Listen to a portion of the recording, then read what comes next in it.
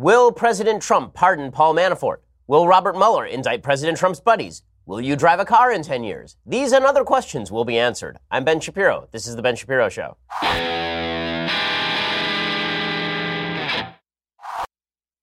It's kind of an oingapatched news cycle, meaning that the news cycle is sort of all over the place. It's a weird news cycle, and there's a lot to talk about in a variety of different topics. We'll get to all of those things. But first, let's talk about the coffee that you need to get yourself going in the morning. Sorry to spoil the surprise, but if you are getting a gift from me this Christmas, it would be coffee from my favorite coffee company, Black Rifle Coffee. And yes, I do indeed give Christmas gifts to people around the office, and they will be shocked when they learn that I'm giving them Black Rifle Coffee. They will be shocked and surprised and happy and enlightened because the coffee really is fantastic. Black Rifle is the only coffee company out there that gives a portion of their sales to veterans and first responder causes. Black Rifle Coffee is roast to order. It guarantees you fresh, delicious coffee with every single order. It really is fantastic stuff. And the Coffee Club makes things easy. Just pick your blend, the amount you want. Black Rifle ships your coffee right to your door every single month, hassle-free. And they make giving the gift of great tasting coffee easy. They offer 3, 6, 12-month prepaid and pay-as-you-go subscriptions available for gifting. The best tasting, most energizing, and they help veteran and first responder causes as well. Black Rifle Coffee is indeed the gift that keeps on giving. Check them out at blackriflecoffee.com/Ben. By the way, they share our priorities, keeping America awesome. And as veterans who founded the company, and just go and check out all their content online. It's really fun to watch. And their coffee also, again, happens to be fantastic. When you use blackriflecoffee.com/Ben, you'll receive 15% off your order. That's blackriflecoffee.com/Ben for 15% off. blackriflecoffee.com/Ben. By the way, as I say, I would give Black Rifle Coffee as a Christmas gift to the people who work here, not only because it's awesome, but also because we have a bunch of it already stocked in the kitchen. So all I really have to do is open it up and just hand it off to people at the office, and then I don't have to pay for the gifts, which is double whammy for me. So that's pretty awesome. All right. So, today's news. All right, fine. Do we have to do the news today?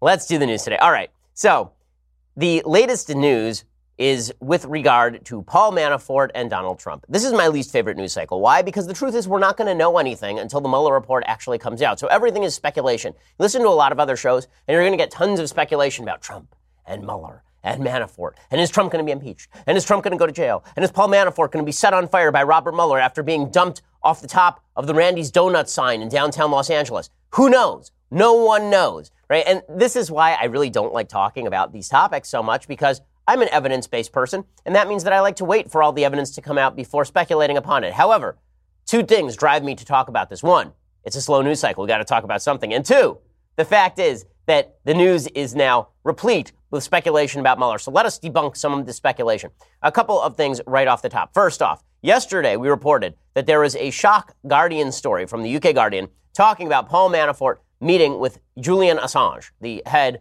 of WikiLeaks, which is a Russian front group that hacked Hillary Clinton's emails and John Podesta's emails and then started releasing them en masse just before the election. And the allegation has been that President Trump's campaign was working with Assange and with WikiLeaks and with the Russian government in order to skew election results, specifically in order to prevent Hillary Clinton from being elected. So the Guardian comes out with this bombshell report, and this would be a big dot to connect, right? Because now you would have the campaign chairman for President Trump meeting with Julian Assange, the head of WikiLeaks, in advance of WikiLeaks releasing these emails.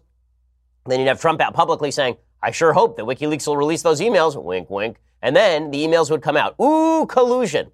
Well, as it turns out, not so fast, everyone. Let's hold that back. Paul Manafort has now denied ever meeting with Julian Assange. Now, why should we believe Paul Manafort? Well, maybe we shouldn't. I mean, Robert Mueller says that Paul Manafort's a liar and lied to him. We'll get to that in just a second. But Manafort himself says he has denied ever meeting Assange following a report he had met with the WikiLeaks founder at least 3 times in previous years. On Tuesday, The Guardian reported, this is according to CNN.com, that Manafort had secretly met several times with Assange inside the Ecuadorian embassy in London, including around the time he was made a top figure in the Trump campaign. The Guardian, citing sources, just sources, right? Not like sources where they are. Are they in the Ecuadorian embassy? Are they in Mueller's camp? Just sources. And whenever somebody says, I cite my sources, let's just remember that President Trump said that he had very good sources suggesting that President Obama was born in Kenya. So sources don't mean anything. Anyway, The Guardian, citing sources, which is to say no one, said Manafort had met with Assange in 2013, 2015, spring 2016. Manafort responded to The Guardian's report. He called it totally false and deliberately libelous. And then he kind of took the lapels on his ostrich jacket and went with them because that's awesome. Manafort said, quote, I have never met Julian Assange or anyone connected to him. I have never been contacted by anyone connected to WikiLeaks, either directly or indirectly. I have never reached out to Assange or WikiLeaks on any matter. We are considering all legal options against The Guardian, who proceeded with this story even after being notified by my representatives that it was false. The newspaper said it was unclear why Manafort wanted to see Assange and what was discussed. It's not just Manafort saying that this is false. Assange also says that it's false. More importantly, there are a bunch of people who deal pretty regularly with Julian Assange, and they say it is legitimately impossible for Manafort to have visited Assange and for it not to be recorded in the Ecuadorian embassy logs. Because this is one of the problems with the Guardian story. Nowhere in the embassy logs does Paul Manafort appear. Eva Gollinger is an author who has visited Assange several times. She says, quote, "It is impossible that Manafort went into the Ecuador embassy to see Assange and was not registered or videotaped. Everyone was, no exceptions. I was there many times. The security were not friendly to Assange. They would have not done any favors." And then she questioned the sourcing for the article. She said, they cite documents from SINAIN, Ecuador's intelligence agency, currently being disbanded because of dubious activities. They have fabricated documents before to serve their agenda, and they are definitely out for Assange because he published some of their secret documents. The Daily Beast Betsy Woodruff noted that The Guardian then went and started stealth-editing their piece. Stealth-editing means you go and you edit a piece without actually noting the correction. Sometimes it's innocuous, and sometimes you're actually changing the material in the piece without notifying readers so that you're sort of hiding the boo-boo that you made before. The Guardian weakened some of its language in the Manafort-Assange story. So originally it said, it is unclear why Manafort wanted to see Assange and what was discussed. They changed it to read, it is unclear why Manafort would have wanted to see Assange and what was discussed. Right, before the last apparent meeting, as opposed to before, but the last meeting. So they're now weakening all the language. Manafort, as we say, is now threatening a lawsuit against the UK Guardian. So all of the hubbub yesterday over this bombshell story that Manafort had met with Assange, it turns out that that may be collapsing in on itself. Meanwhile, there's a story today about Jerome Corsi, who apparently has a deal with President Trump. Jerome Corsi is the author and conspiracy theorist who had written an entire book about why Barack Obama was born in Kenya. He used to write for WorldNet Daily. And he now claims in a forthcoming book that he has a joint defense agreement with President Trump and was provided limited immunity during his testimony before special counsel Robert Mueller's grand jury to discuss a cover story he claims he crafted for Trump confidant Roger Stone. This is according to the Daily Caller. Corsi has been interviewed 6 times in the investigation over the course of more than 2 months, and he writes in a new book that he entered into a defense agreement with Trump after being advised that Trump's lawyer, Jay Sekulow, was interested in the arrangement. The defense agreement would basically involve Corsi under investigation talking with Trump's team to inform them of the questions he was being asked by Mueller. This, of course, would make Mueller deeply upset and angry because you don't want your witnesses talking to one another and getting their story straight. Describing his interactions with the special counsel's office, Corsi claims he was granted what's known as limited use immunity for testimony he gave during his September 21st grand jury appearance regarding conversations with Roger Stone about an August 31st, 2016 memo he wrote about former Clinton campaign chairman John Podesta.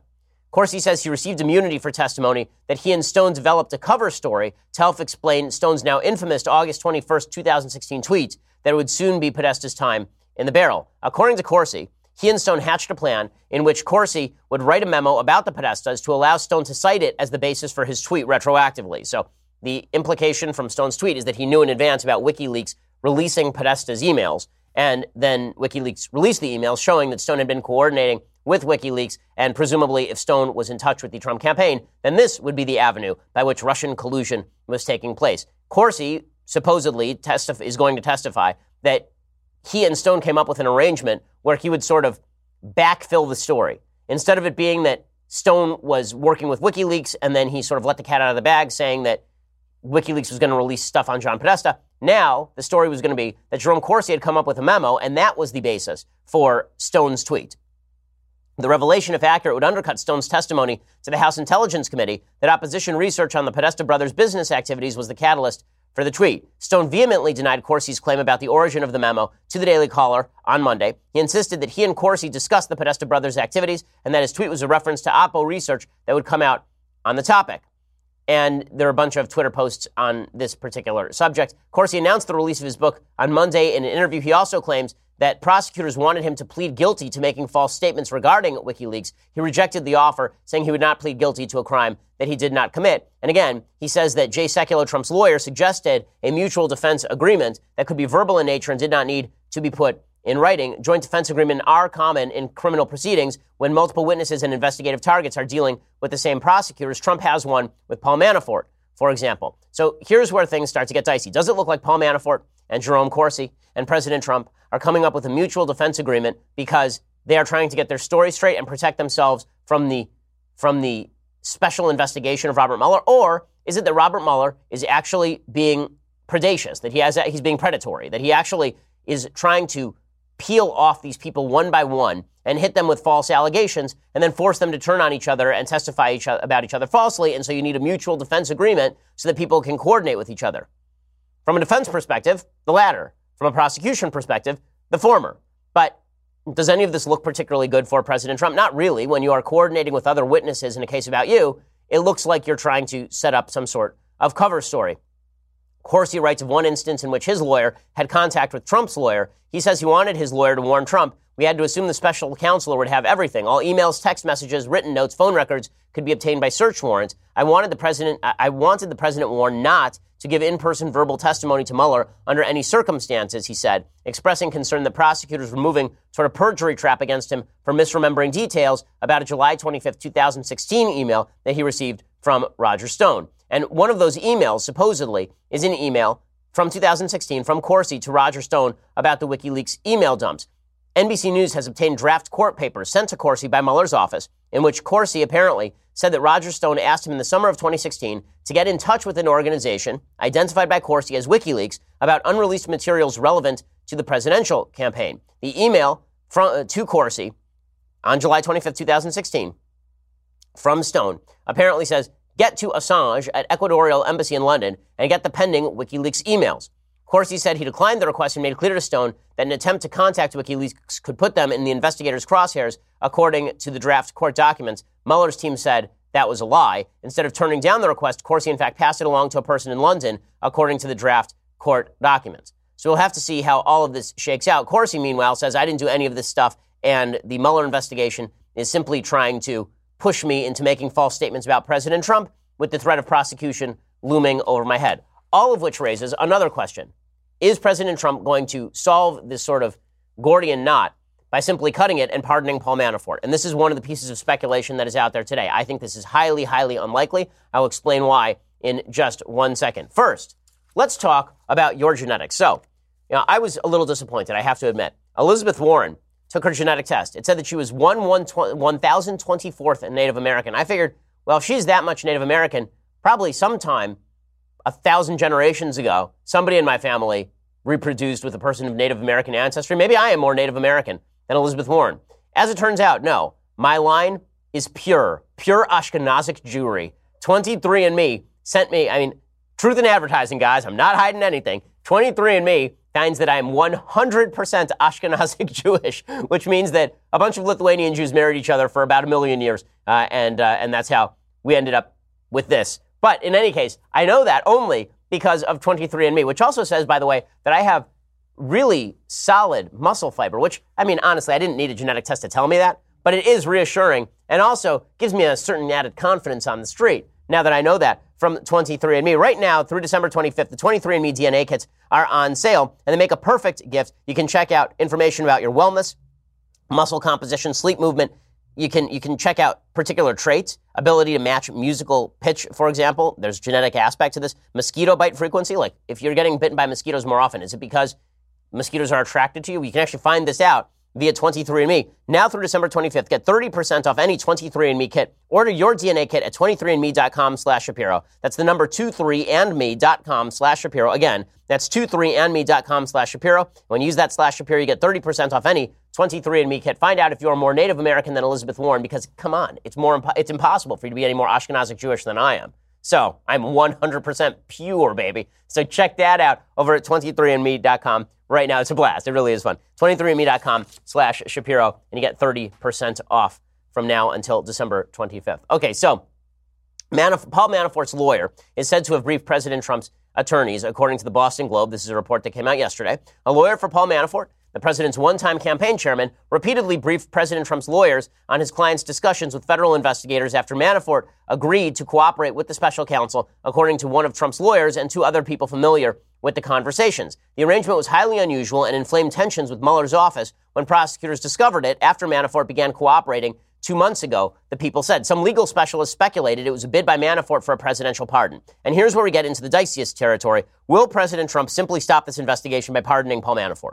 If Paul Manafort is indeed the key to this entire thing, will President Trump just say, listen, you guys have trumped up all these charges against Paul Manafort. You never would have prosecuted him under any other circumstances except that he was involved with my campaign. You don't like me. So you went after him for a bunch of foreign affairs stuff that a bunch of lobbyists in Washington do all the time and get away with. But you're going after him now. So I'm just going to pardon him. And then you got nothing. Then you can't try to leverage him into making false statements about me. Or is he trying to pardon Manafort in order to obstruct justice, right? Is he trying to pardon Paul Manafort in order to prevent the investigation from going forward? Andy McCarthy has a long piece about this in National Review today. He says, Mueller's prosecutors are laying the groundwork to argue that Paul Manafort should not get any credit for pleading guilty and sparing the public the need for a second trial because, as we learned yesterday, the Mueller team now says that Paul Manafort lied to them, so they want to revoke his plea agreement, and that would kick back in all the possible consequences of severe jail time. In the submission, the special counsel points out that Manafort did not decide to plead guilty until the last minute, so prosecutors in the court had to gear up for trial. Moreover, the prosecutors emphasized the alleged breach relieves the government of any duty to support Manafort's claim that he has demonstrated acceptance of responsibility, which is a standard sentencing reduction for defendants who plead guilty. Here's the key. For their part, Manafort and his lawyers are clearly preparing to argue that Manafort was honest, but that Mueller's rabidly anti-Trump prosecutors did not like what he had to say, i.e. he would not implicate the president in misconduct. This would echo a theme posited by Judge T.S. Ellis in Manafort's Virginia trial. Mueller aggressively pursued Manafort on charges that had nothing to do with Russia's interference in the 2016 election in order to squeeze Manafort into singing or even composing as a witness against the president. And this is where we get into the pardon issue. So in just a second, I'm going to explain to you where the pardon issue comes in. So as Andy McCarthy continues, he says, there is a highly unusual twist here. The possibility that President Trump could pardon Manafort on the theory the Justice Department would never have charged Manafort for his political consulting activities in Ukraine and the lavish income he earned and failed to report from it, and that Manafort was charged as a pressure tactic to help Mueller try to make a collusion case against Trump under circumstances where there was no evidence of a Trump-Russia criminal conspiracy. Many will thus detect a play for a pardon in Manafort's alleged breaching of the plea agreement, coupled with his public stance that far from lying, he has been resisting Mueller's heavy-handed attempt to make him lie. This take on things finds support in some of President Trump's tweets, such as this one from August 18th. Quote, I feel very badly for Paul Manafort and his wonderful family. Justice took a 12-year-old tax case, among other things, applied tremendous pressure on him, and unlike Michael Cohen, he refused to make up stories in order to get a deal. Such respect for a brave man.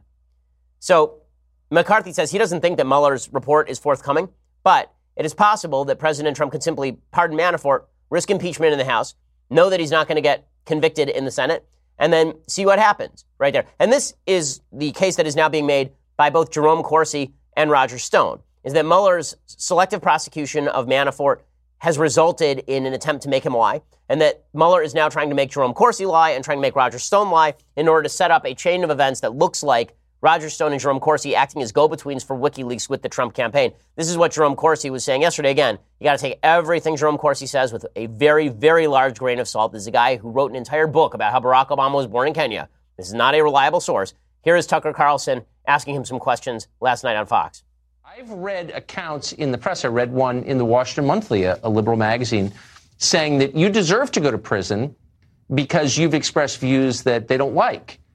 Do you think that your political views are playing a role in the decision of the special counsel to charge you with a felony? Yes, I think. And also, by the way, they accused me of deleting emails, and I told them to restore. They restored the emails that I supposedly deleted through the time machine. This is a political winch hunt.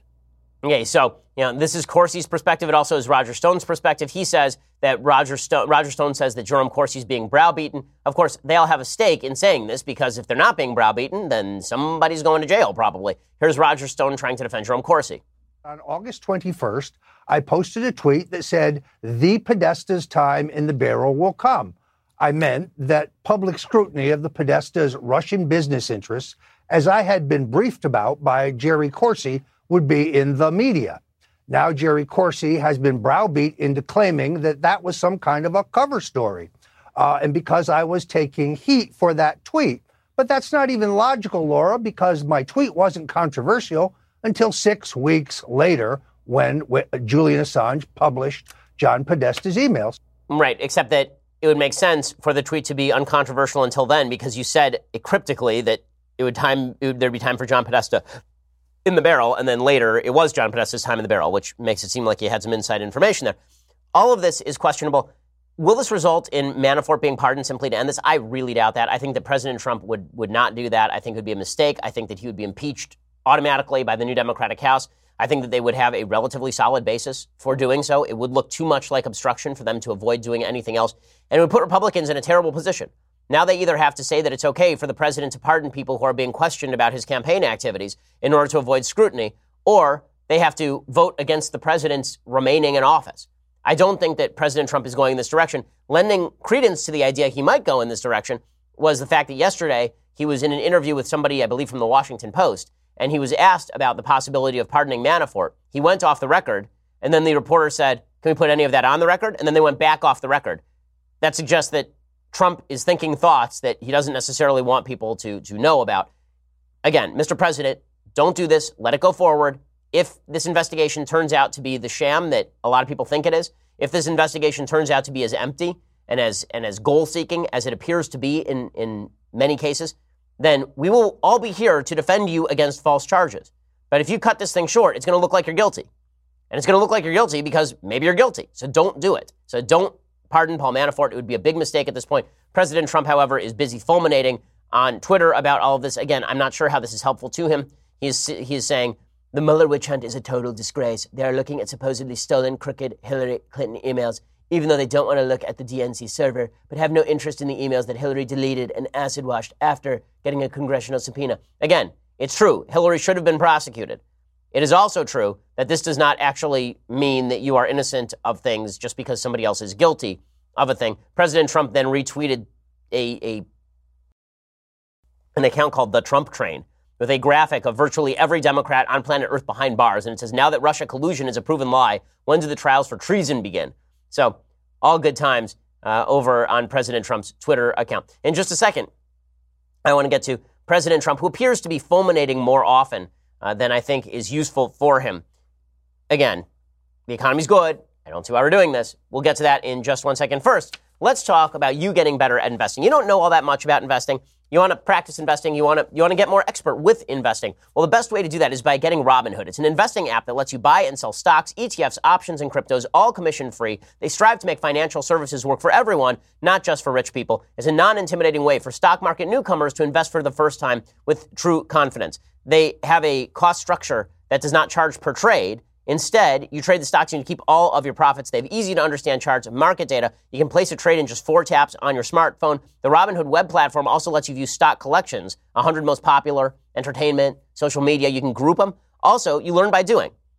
Just by using the app, you're getting better at trading because it takes experience to get better at knowing how the stock market works. Robinhood is giving listeners a free stock like Apple, Ford, or Sprint to help build your portfolio. Sign up today at Shapiro.Robinhood.com. That's Shapiro.Robinhood.com. When I was much younger, when I was back in college, I actually tried to take out an account at one of these other trading sites. It turned out to be a colossal fail. That will not happen for you when you use Robinhood, simply because they're giving you more information than you'd get from other places, and they make it a lot more user-friendly and a lot easier. Doesn't mean you won't lose money. Maybe you will, but you'll be learning the entire time. Go check it out right now, Shapiro.Robinhood.com. That's Shapiro.Robinhood.com, and you get a free stock like Apple, Ford, or Sprint to help build that portfolio. Okay, so President Trump obviously is in a mood. I think he is not happy with how the midterms went. He shouldn't be. We lost 40 seats. Republicans did in the House. They only picked up 2 seats in the Senate, so it's 53-seat majority for Republicans in the Senate. That is not a supremely strong majority. It's a little stronger than it was, obviously. The House was a complete wipeout. In the end, it was a blue wave.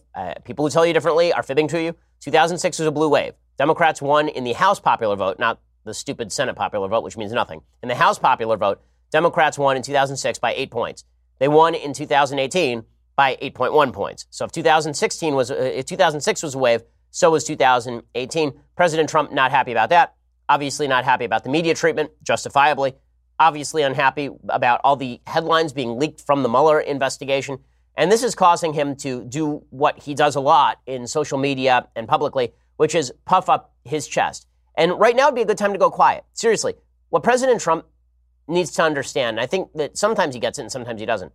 Let's put it this way. I think he gets one half of the equation. President Trump has the capacity to draw spotlights. That is a wonderful capacity in a politician. President Obama could do it too. It's great. When you're a politician who is capable of drawing spotlights from every angle, it means that you can shift topics pretty easily. President Trump likes the attention. He's always liked attention. I mean, there's a guy who was on the cover of Playboy magazine back in the 90s. I mean, this is somebody who does not shun attention. But the president, because he has such capacity to draw attention, also has the capacity to deprive the media of fodder. Just by going silent, the media would drive themselves nuts. Every time President Trump goes out of the country and he travels around, he's busy all the time, his approval ratings rise 5 points. Not kidding. Go back and look at the record. The reason for that is because the media have nothing to play with. Right? The president is just going around doing presidential things. He's not tweeting. He doesn't have access to cable TV. He's just going around doing what the president should be doing. Every time President Trump misdirects away from a topic of importance or gives the media a topic to focus on that is not good for him, it is a problem for him and a problem for Republicans. Well, President Trump, because he's in a bad mood, though, is now fulminating, and he's doing it a lot on Twitter. Again, Twitter is sort of his outlet. I got a text from somebody today on the left saying, do you think President Trump is going on Twitter strategically? And I was like, nope, I think he's bored. And I think that that's pretty obvious from his Twitter feed this morning. He retweeted a tweet from a fake Mike Pence account. He retweeted a bunch from an account called The Trump Train. A couple of those tweets are factually wrong. So he retweeted the Trump train saying, illegals can get up to $4,000 a month under federal assistance program. Our Social Security checks are on average $1,200 a month. Retweet if you agree. If you weren't born in the United States, you should receive $0 of assistance. That last part is true. The other part is based on Canadian statistics. It's not actually based on American statistics. And then he started retweeting accounts that were tweeting out old footage of Hillary Clinton talking about Eric Holder and Cory Booker as black people. And we'll get to GM in just a second. But you can tell that President Trump is bored. And when President Trump is bored and feeling bad, he tends to sound off about how great he is, because the day ending in Y. So he did an interview yesterday, or at least there was a new book out Tuesday. And the president in this book said that while he said he feels that, quote, I blow Ronald Reagan away. It's a statement. He says, the amazing thing is that you have certain people who are conservative Republicans that if my name weren't Trump, if it were John Smith, they would say I'm the greatest president in history and I blow Ronald Reagan away. Okay, I've said before, I think that President Trump has governed more conservatively than Ronald Reagan. I do. I think that he has governed more conservatively than Ronald Reagan. He does not have Ronald Reagan's capacity to win 49 states or to draw the country together or to be optimistic. Reagan was a lot more than just his policy. But on policy, Trump isn't wrong that he's quite good. But that was not the best quote. The best quote from President Trump in these various interviews, I mean, this is like full-on Yogi Berra stuff. It's so good. So President Trump, in this interview, he did an interview on Tuesday with the Washington Post, and he said a lot of stuff. So he was asked about the declines on Wall Street and GM's announcement it was laying off 15% of its workforce. President Trump responded by criticizing the Fed. He said he's not worried about a recession. And then he said, quote, about the Fed, he said, they're making a mistake because I have a gut, and my gut tells me more sometimes than anybody else's brain can ever tell me. Strong stuff. I got to admit, that's solid stuff. I have a gut, and my gut tells me more sometimes than anybody else's brain can ever tell me. Well, it depends if you've had, like, a burrito lately, really. If your gut is telling you more than somebody else's brain could ever tell you. My colon tells me more than Albert Einstein's prefrontal cortex. Let me tell you something. My bile duct is more intelligent than any number of experts from the American Enterprise Institute. What's funny about this, now, I do have to note, I'm making fun of President Trump over this. Barack Obama was exactly the same way. He famously, during the 2008 campaign, said that he was his best campaign manager, his own best speechwriter, his own best policy wonk, he was his own best everything. Like, Barack Obama loved him some Barack Obama. I mean, Barack Obama, like President Trump, trusted his gut, mainly because he got to know his gut face to face by sticking his head up his own ass so often. But President Obama, when you talk about people who are egotistic, again, I'm making fun of President Trump simply because I think that President Trump would be better served by simply receding into the background, letting his policies take the fore. And by the way, he's not wrong when he says he'd get more praise if he acted more presidential. Right? What he's saying in that first quote about how he's better than Ronald Reagan, well, then why don't you let people, I don't know, look and enjoy your policies as opposed to you fulminating online? In any case, as I say, when people say that Donald Trump is a wild departure from the for presidential politics, let's just remember, he's not the first guy who loves him some president. Here's President Obama yesterday, openly lying about his record on fossil fuels, for example. Barack Obama now takes credit for everything, from the economic recovery, the weakest economic recovery in American history that he presided over, and growth really began in earnest under a Republican Congress. He takes credit for that, and now he takes credit for low oil prices. This is just unbelievable. That whole suddenly America's like the biggest oil producer and the biggest that was me, people. I just want you to.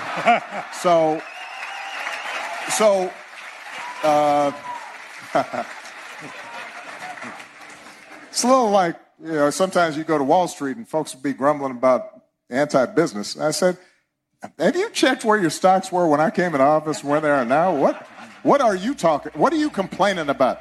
Just say thank you, please. So he's the president for the oil companies in Wall Street now, which is really interesting because that's not how the oil companies felt. When he takes credit for us being the world's biggest oil producer, with the leading oil producer, this is sort of like it's sort of like Ralph Branca taking credit for Bobby Thompson's home run. I know it's an old reference for people who aren't baseball fans, but it's like a bad pitcher saying that he takes credit for the home run that was hit off of him.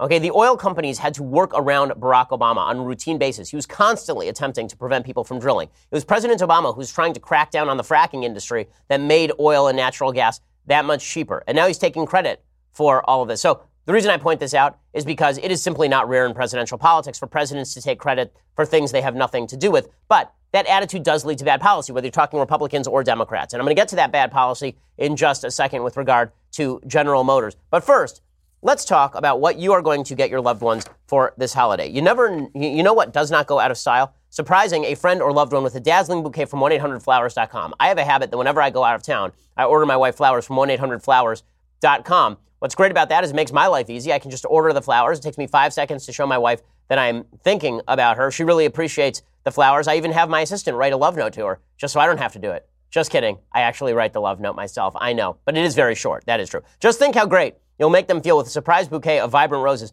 1-800-Flowers are perfect for any occasion, anniversaries, birthdays, even for making your friend or loved one's day just because. And right now, 1-800-Flowers has amazing deals on bouquets and arrangements starting at just $29.99. I'm telling you, the flowers are gorgeous. I mean, they really are great, and they last. Roses from 1-800-Flowers are picked at their peak. They are shipped overnight to ensure freshness and her amazement. Gorgeous bouquets starting at $29.99. It's an amazing deal. The offer is not going to last long. Right now, go to 1-800-Flowers.com/Shapiro. Again, 1-800-Flowers.com/Shapiro and save. You can get those bouquets or arrangements starting just $29.99. It's a great present. 1-800-Flowers.com/Shapiro. When people say that the ladies love the flowers, it is true. 1-800-Flowers.com/Shapiro. Go check it out. Okay, I want to talk about General Motors and President Trump's war with General Motors in just a second, but you're going to have to go over to dailywire.com and check it out. For $9.99 a month, you can get a subscription to Daily Wire. When you do, you get the rest of this show live, the rest of Michael Knowles' show live, the rest of Andrew Klavan's show live. I mean, these are all great shows except for Michael Knowles. You're going to want to be part of them. And you get all sorts of great goodies. Like you get to see all of our answers when we do the Sunday special. Like there's a final answer we get from our guests on the Sunday special. You don't get that unless you're a subscriber. So for example, this week's Sunday special features my good friend David Limbaugh, who I've known for 17 years but only met in person yesterday. David is going to be on the Sunday special talking about, as I mentioned yesterday, our upcoming pre-Christmas series, Who Can Convert Ben Shapiro? He has a new book called Jesus is Risen. We talk about religion and politics and all the rest. Here's a little bit of the preview. I'm David Limbaugh. I want to encourage you to tune in this week to the Ben Shapiro Show, the Sunday special. He was gracious enough to interview me, and we talked about my book, Jesus is Risen. We talk about Trump and Christianity, church and state, the founding fathers and whether they were Christian. I think we have a good, wholesome discussion. At least Ben contributed very well. I was sitting here listening. So you can go check that out this Sunday when you subscribe. Also subscribe over at iTunes or YouTube. Leave us a review. And when you get the annual subscription for $99 a year, you get this, the very greatest in beverage vessels. Now, as I say, everyone in my family has been ill. I have not. And I'm not going to pretend that it's because of this tumbler. But let me just say that without this tumbler, I don't know what it would have been. Do you? I mean, who knows? Could have been different. You know, lots of circumstances in life. And every point is an inflection point. So who knows? If I had not taken a sip from this, perhaps right now I'd be deathly ill. I can't give you any more of a guarantee than that. I'm sorry. But you can get all of that for $99 a year. Again, we are the largest, fastest growing conservative podcast in the nation. Okay, so speaking of fulmination, President Trump is very, very upset at General Motors. General Motors has just decided that they are going to outsource a bunch of jobs. They are going to cut a bunch of factories in the United States. None of this is particularly shocking, but President Trump is very, very angry at it. The reason he's angry at it is because General Motors basically signaled months ago that the steel tariffs that President Trump was now putting on were going to damage its business. So at a rally in Youngstown, Ohio last year, he talked about how we weren't going to lose any automotive jobs. GM has estimated that the tariffs that President Trump put on steel and aluminum have cost the company hundreds of millions of dollars. They said that this was not the sole reason for the cuts. Ford announced last month that it would be making an unspecified number of cuts as part of a redesign of the company. They say that the tariffs have cost the company $1 billion so far. And Robert Scott, who's a senior economist at the Economic Policy Institute, left-leaning, said despite GM's assertions to the contrary, the company is likely to protect itself against a future economic downturn. He says they can read the crystal ball. They see what's coming. This is chickens coming home to roost on the broader Trump economic policies. Of course, this is a leftist saying so, but this has got President Trump very angry because President Trump likes auto jobs. He likes manufacturing jobs, and he's upset with GM. This has caused President Trump to get very angry at GM and blast them, saying that they better put jobs back in or we're going to kill the subsidies to GM. So just to get this straight, the U.S. government never should have been subsidizing GM. We should have allowed GM to go bankrupt back in 2008. If we had allowed GM to go bankrupt back in 2008, it would have been scrapped and sold off for parts, or more likely, the brand would have been maintained and bought up by other investors for pennies on the dollar, at which point they would have created new efficiencies and new costs of scale, new efficiencies of scale. They would have made the company better and stronger, and then it would have been on more competitive international footing. Instead, we subsidized it with hundreds of millions of dollars from the United States Treasury. And when we did that, we took an ownership stake in GM and then resold the ownership stake in GM and all the rest. When we did that, we put them basically on the government dole, and this caused President Trump to say, okay, well, if you ship jobs overseas, then we are going to remove your subsidies, which, by the way, will actually involve GM losing more jobs. So taking more money out of GM's pocket doesn't make them more likely to bring the jobs back. It makes them more likely to cut more jobs. Here's President Trump, however, saying that he wants to punish GM for making an economically feasible decision, thanks in part to his tariffs. This country's done a lot for General Motors. You better get back in there soon. That's Ohio. And you better get back in there soon. So we have a lot of pressure on them. You have senators. You have a lot of other people, a lot of pressure. They say the Chevy Cruze is not selling well. I say, well, then get a car that is selling well and put it back in. Okay, well, thank you for that information on running a car company, President Trump. The Chevy Cruze isn't selling well. Maybe we ought to use a different car and put it back in. That's what they're doing. But the Chevy Cruze is mainly manufactured in the United States, and a lot of their other cars, their SUVs, are manufactured overseas, or at least in part overseas. Also, it's really silly to talk about where these cars are manufactured as though the Chevy Cruze is manufactured 100% in America. That's not how any of this works. There are supply chains that extend all across the world. When you raise tariffs on products and auto inputs, it raises the price. It makes you less competitive. So how did President Trump respond to all of this? By more interference in the economy. This is why I don't like when presidents take sole credit for economic wins or economic losses, as though they are responsible for creating jobs. Obama was not responsible for creating jobs. Private industry was responsible for creating jobs. You can create a business climate that is friendlier for job creation, but you, the President of the United States, are not responsible for creating jobs because you do not have the capacity to do anything other than take money that does not belong to you and spend it on people who are then going to be in your political pocket. So what exactly is President Trump doing? So he put in the steel tariffs. This damaged the car companies. Now, in response, he wants to get more involved in the economy. He wants to go after GM by removing their subsidies, which we should never have given them in the first place. And then he wants to raise tariffs on car imports to create a protectionist kind of placid swimming pool for GM. He says, the reason that the small truck business in the U.S. is such a go-to favorite is that for many years, tariffs of 25% have been put on small trucks coming into our country. It is called the chicken tax. If we did that with cars coming in, many more cars would be built here, and GM would not be closing their plants in Ohio, Michigan, and Maryland. Get smart, Congress. Also, the countries that send us cars have taken advantage of the U.S. for decades. The president has great power on this issue because of the GM event. It is being studied now. So now he threatened. So he did steel tariffs, which hurt the car industry. Now he says, What if I protect the car industry by putting on tariffs? Well, what will that affect? That will affect everyone who buys a car in the United States. It will now be more expensive to buy a car or a truck in the United States, which has downstream economic effects on other businesses, because now you're not going to be able to spend that dollar that you were going to spend on something else on that thing. You're now going to have to spend it on this car because President Trump decided to raise the tariff rates. This is the thing about policies like tariffs that have a small number of beneficiaries but diffuse numbers of people who are hurt. Right? If it hurts me $100 worth, but somebody gets to keep a job at GM, it's very obvious to the person who keeps the job at GM that their job is due to the tariff. It's not clear to me that my $100 increase in price outweighs that person's job. But what if it's millions of people paying $100 extra? Okay, all of this is not economically efficient. It is simple redistribution of wealth. That's all that's happening here. This is not for national security reasons. President Trump has a deep and abiding love for tariffs. His abiding love for tariffs is going to be extraordinarily economically damaging. He has a very, very strong economy. The economy was probably artificially boosted last quarter because so many companies in the United States decided to import product now as opposed to waiting for President Trump's tariffs to kick in. Right now, a lot of American companies that are exporters are seeing retaliatory tariffs from other countries. In particular, the soybean industry in the United States is about to collapse entirely. Soybean exports, which from the United States mainly go to China, have decreased by 98% going into January, apparently. Okay, is that good for the economy? You may say that we ought to fight China. That's fine. But let's not pretend that it's economically beneficial for us to do so. That's silly. But President Trump, again, when you think that the job of the president is to run things, to run the economy, to run things, then you get yourself into all sorts of hot water here. Also, all of this stuff is simply not feasible in the long run. I'm going to explain why in a second. All these subsidies and tariffs and trying to protect certain industries, none of it's feasible in the long run.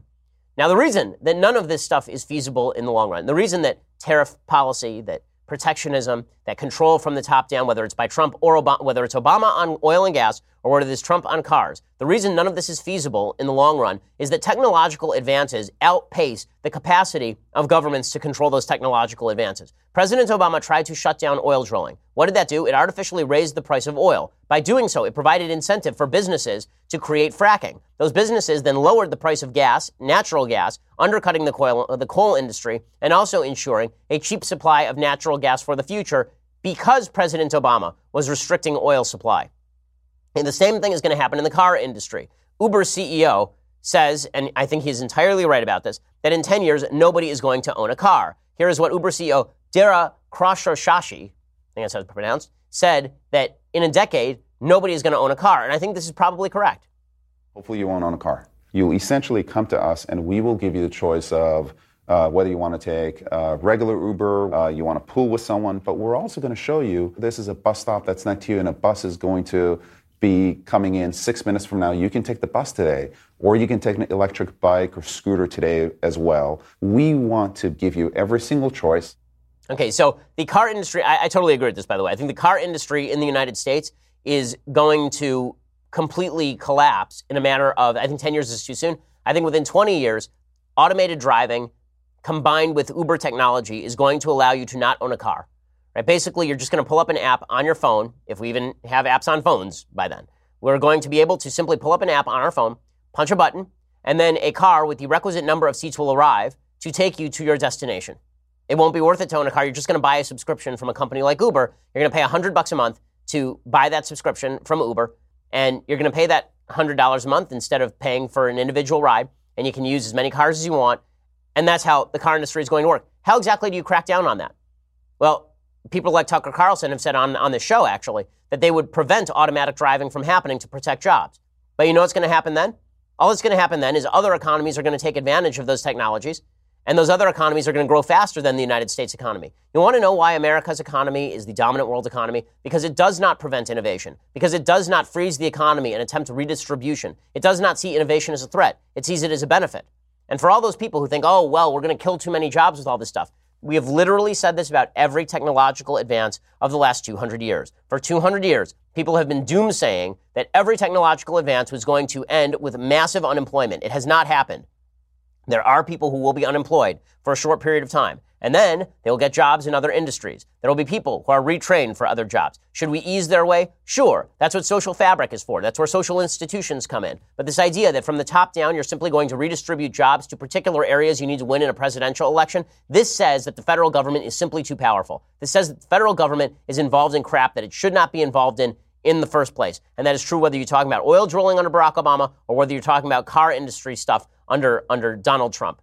This is not the business of the federal government. This is not the business of the presidents of the United States, absent a national security need. Now, meanwhile, I will say that President Trump's continued popularity has very little to do, I think. There's been an attempt to link his popularity among Republicans with GM, blue-collar, Rust Belt kind of stuff. I don't think that's reality. I think that President Trump remains popular because he has a gut level, his gut is right on this, he has a gut level patriotism for the United States. Unfortunately, his gut level patriotism for the United States is not being reflected by millennials. There's a new study out that shows that millennials, half of them, think that America isn't great and think that Barack Obama was more important than George Washington.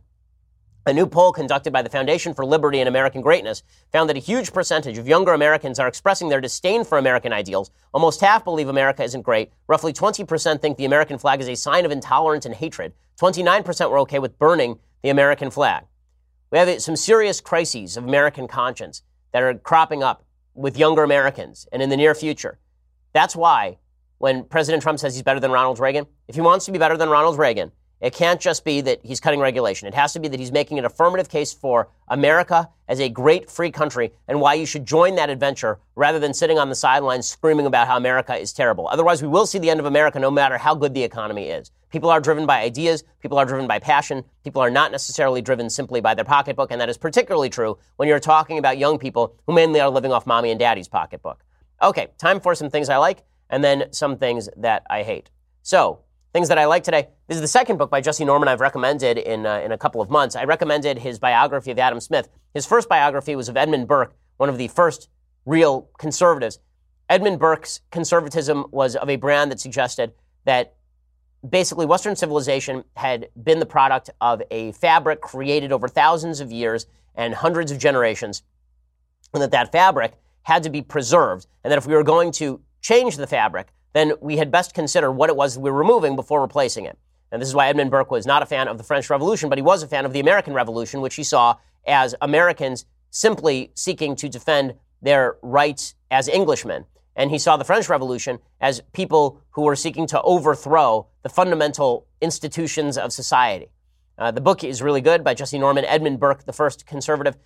This is not the only biography of Edmund Burke that's good. Russell Kirk has one that's quite good. If you are actually interested in conservatism, the history of conservative thought, and not merely tax rates, then it's incumbent on you to read some Edmund Burke, who really is terrific and an amazing writer, by the way, very readable, even though he was writing in the late 18th century. So go check that out right now. Okay, other things that I like today.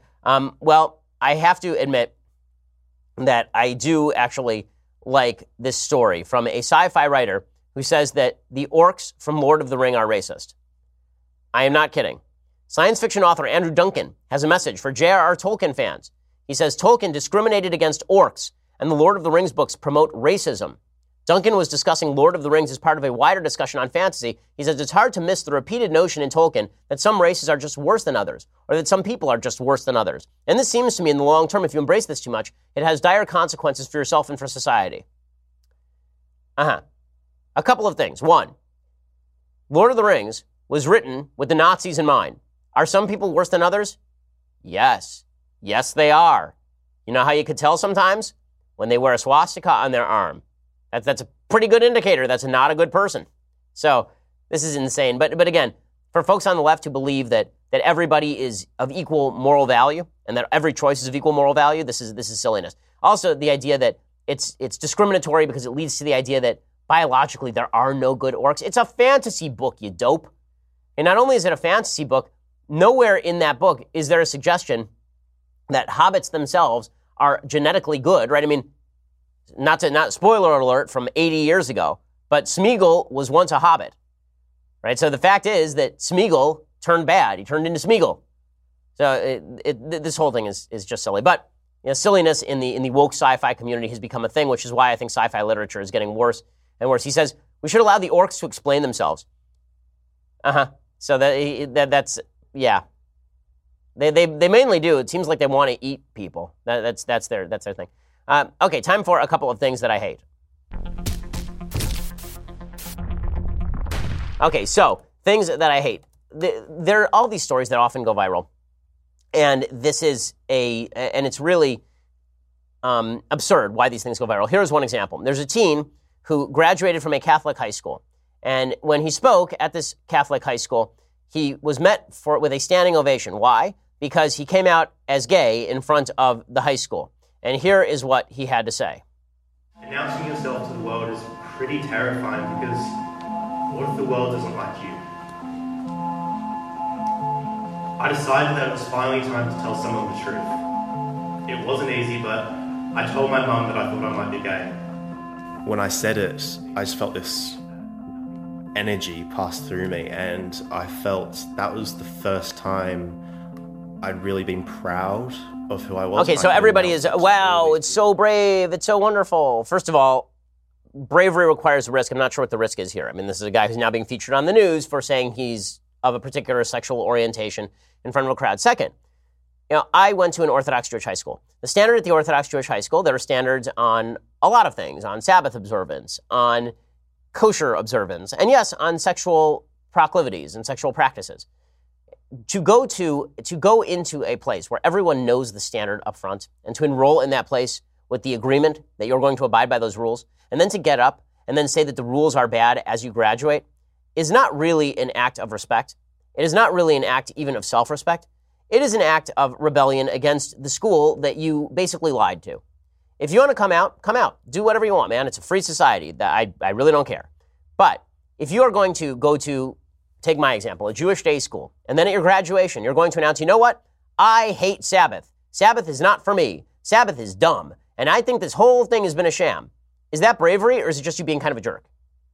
Now, I'm not saying that being gay is him being a jerk. Obviously not. He, as I just said, if he wants to come out, let him come out. But to take the advantage of a Catholic school graduation, and then to say at the Catholic school graduation, by the way, your entire moral standard with regard to sexuality is wrong, and you should change it because I'm gay, is really not an act of humility or decency. It's really an act of self-aggrandizement that I don't think is really worthy of celebration. Again, for the 1,000th time in the segment, do whatever you want. But if the idea here is that you're doing something grand and good by challenging the status quo at a school that you apparently accepted the moral standards of when you were going there, seems to me a slap in the face to the religious upbringing from whence you came and the school to which you go. You want to leave the school and then rip the school for its policies, fine. You want to take advantage of their platform to talk about how you hate everything they stand for on this particular issue because it makes you feel good in front of 1,500 people? Not cool. Now, if you want, and here's the other thing. If the school approved the speech, if the school is cool with it, then still not sure how it's brave, because at that point, the school approves of it. So either this is an act of self-aggrandizement or it's not a lot of bravery. Bravery would be if you want to come out and then challenge bad policy, right? And you want to challenge a bad policy. But if you want to go to a religious school that you went to and then rip the school, I think it's an act of true arrogance in a certain respect. And again, I don't think this kid thinks of it like that, and I don't blame him, but I don't think the media have to celebrate this sort of stuff either. Okay, other things that I hate today. So there's this story about this American Christian missionary who was killed when he tried to contact a hostile hunter-gatherer tribe on an isolated island in the Indian Ocean. So some see John Chow as a symbol of Western arrogance. This is according to the Washington Post. A reckless evangelist who attempted to supplant a culture thousands of years old when he broke Indian law and set foot on the North Sentinel Island. Some Christians see him as a martyr, if perhaps a misguided one, who recognized no exceptions to the evangelist mission when he tried to take the Bible to a people known to kill outsiders on sight. But only one person gleaned from Chow's slaying a model for national immigration policy. There's a piece in Australia about how the natives had a great immigration policy. But in any case, here's where I think all of this goes wrong. So I want to talk about the perspective that the tribe was okay killing this guy. Why? Just why? Like, I don't understand.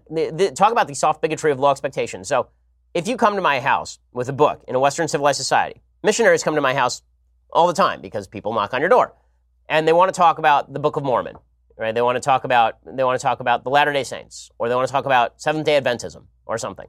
Let's say they did that. I went into my gun safe, I took out my pistol, and I shot them to death on my doorstep. This would make me a fairly crappy human being. And when I say fairly crappy, I mean an irredeemably crappy human being. Right? If somebody came to me and said, I'd like to talk to you about Jesus. Like I did my Sunday conversation with David Limbaugh, and he said, I'd like to talk to you about my book, Jesus is Risen. And I took this tumbler and beat him to death with it. This would make me a very, very bad person. It would make me guilty of murder. I would probably be executed if I were not in the state of California. In the state of California, if you kill a Christian, then basically they actually make you a saint, I think, in the state of California. But if we were in a normal state, then this would make me a bad person. I don't understand that if you live in a primitive tribe, it's okay to kill somebody who shows up on your island with a book. Why?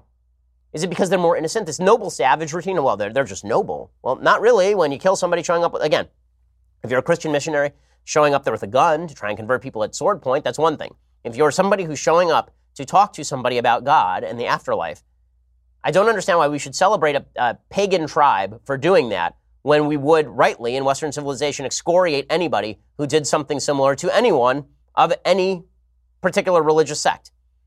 Primitivism is still primitive, even when practiced by primitive people. Okay, and when I say primitive, that's not meant as an insult. These are people who are literal hunter-gatherers who live in like loincloths. This is like an actual description. They're not sophisticates. They're not cultural sophisticates. Okay, they're not building cars. GM has no plants on this island. So I don't understand why it is that we in the West are so sanguine about the evil activities. And it is evil to murder people. Okay, this shouldn't be controversial. The evil activities of people who are not from Western societies. Really, I would expect better behavior from my 4.5-year-old. Okay, my 2.5-year-old not, because he's a monster. In any case, let's talk about a Federalist paper. So we are all the way up to Federalist 51, one of my favorite Federalist papers. Well, I really like Federalist 51. One of the more famous Federalist papers, and one of the most oft-quoted for a reason, is by James Madison. It's about checks and balances, why we need checks and balances in the government and how to achieve that. So there are several fundamental principles he talks about in Federalist 51. He says, first, every department must be separate and have little impact on appointment to other branches. So you can't have members of the executive branch appointing members of the legislative branch, or basically the legislative branch would be in control of the executive branch. You can't have members of the legislative branch appoint members of the executive branch, or the executive branch will be in the control of the legislative branch. This is one of the reasons why the idea of bureaucratic government is such a problem. Because bureaucratic government, you basically have bureaucracies that are created by the executive branch and are given tremendous leeway by the legislature to create regulations that belong inside the legislature. The founders never would have thought that there should be such a thing as a 2 million person executive branch. It's insane. Okay, 2, branches must be able to avoid encroachments by other branches. So you want the branches to fight with each other and defend their own priorities and power from one another. So Madison says this, and this is, again, one of the most oft-cited parts of the Federalist Papers for a reason. He says, ambition must be made to counteract ambition. The interest of the man must be connected with the constitutional rights of the place. It may be a reflection on human nature that such devices should be necessary to control the abuses of government. But what is government itself but the greatest of all reflections on human nature? If men were angels, this is the most important single line in the Federalist Papers right here. If men were angels, no government would be necessary. If angels were to govern men, neither external nor internal controls on the government would be necessary. In framing a government which is to be administered by men over men, the great difficulty lies in this. You must first enable the government to control the governed. In the next place, oblige it to control itself. A dependence on the people is no doubt the primary control on the government, but experience has taught mankind the necessity of auxiliary precautions. So what he's saying is, people aren't angels, people aren't devils. If people were devils, no government could control them. If people were angels, you wouldn't need a government to control them. So what you need is a government that can protect people from the predations of others, and at the same time is capable of stopping its own predations. How do you do that? You do that by creating a multiplicity of interests and pitting them against one another, so only an overwhelming consensus on an issue allows anything to get done. This is to protect the rights of minorities. So he says, quote, it is of great importance in a republic not only to guard the society against the oppression of its rulers, but to guard one part of the society against the injustice of the other part. Different interests necessarily exist in different classes of citizens. If a majority be united by a common interest, the rights of the minority will be insecure. Therefore, what you really need, he says, is that the society itself will be broken into so many parts, interests, and classes of citizens that the rights of individuals or of the minority will be in little danger from interested combinations of the majority. It is no less certain than it is important, notwithstanding the contrary opinions which have been entertained, that the larger the society, provided it lie within a practical sphere, the more duly capable it will be of self-government. And happily for the Republican cause, the practicable sphere may be carried to a very great extent by a judicious modification and mixture of the federal principle. So we want the states to check the federal government. We want the legislature to have two branches that will to have two chambers that will check each other. We want the legislature to check the executive to check the judicial to check both. We want all of these things to happen, right? And we want that because we don't actually want lots of things to get done. See, this is the great lie about they get from every president. Why can't we get more done? Politics is broken. Why can't we get more done? We don't want things to get done. Getting things done is a threat to your freedom. The only way things should get done is if we were to have an enormous consensus on an issue, an overwhelming consensus on an issue. If we were to have that overwhelming consensus on an issue, then we get things done. You make a constitutional amendment, you pass a piece of legislation. But if not, then we should be very wary of doing things with the power of the ring, right? The power of government is the power of the one ring. Better that it should be wielded by no one than that it should be wielded by one person who gets things done. This is why I don't like pragmatism politically, and this is why I'm not in favor of people who think we should just run roughshod and break all the things in order to get done what I want to get done. Because guess what? That sword can be turned against you tomorrow. Alrighty, we'll be back here tomorrow with all of the latest. I'm Ben Shapiro. This is The Ben Shapiro Show.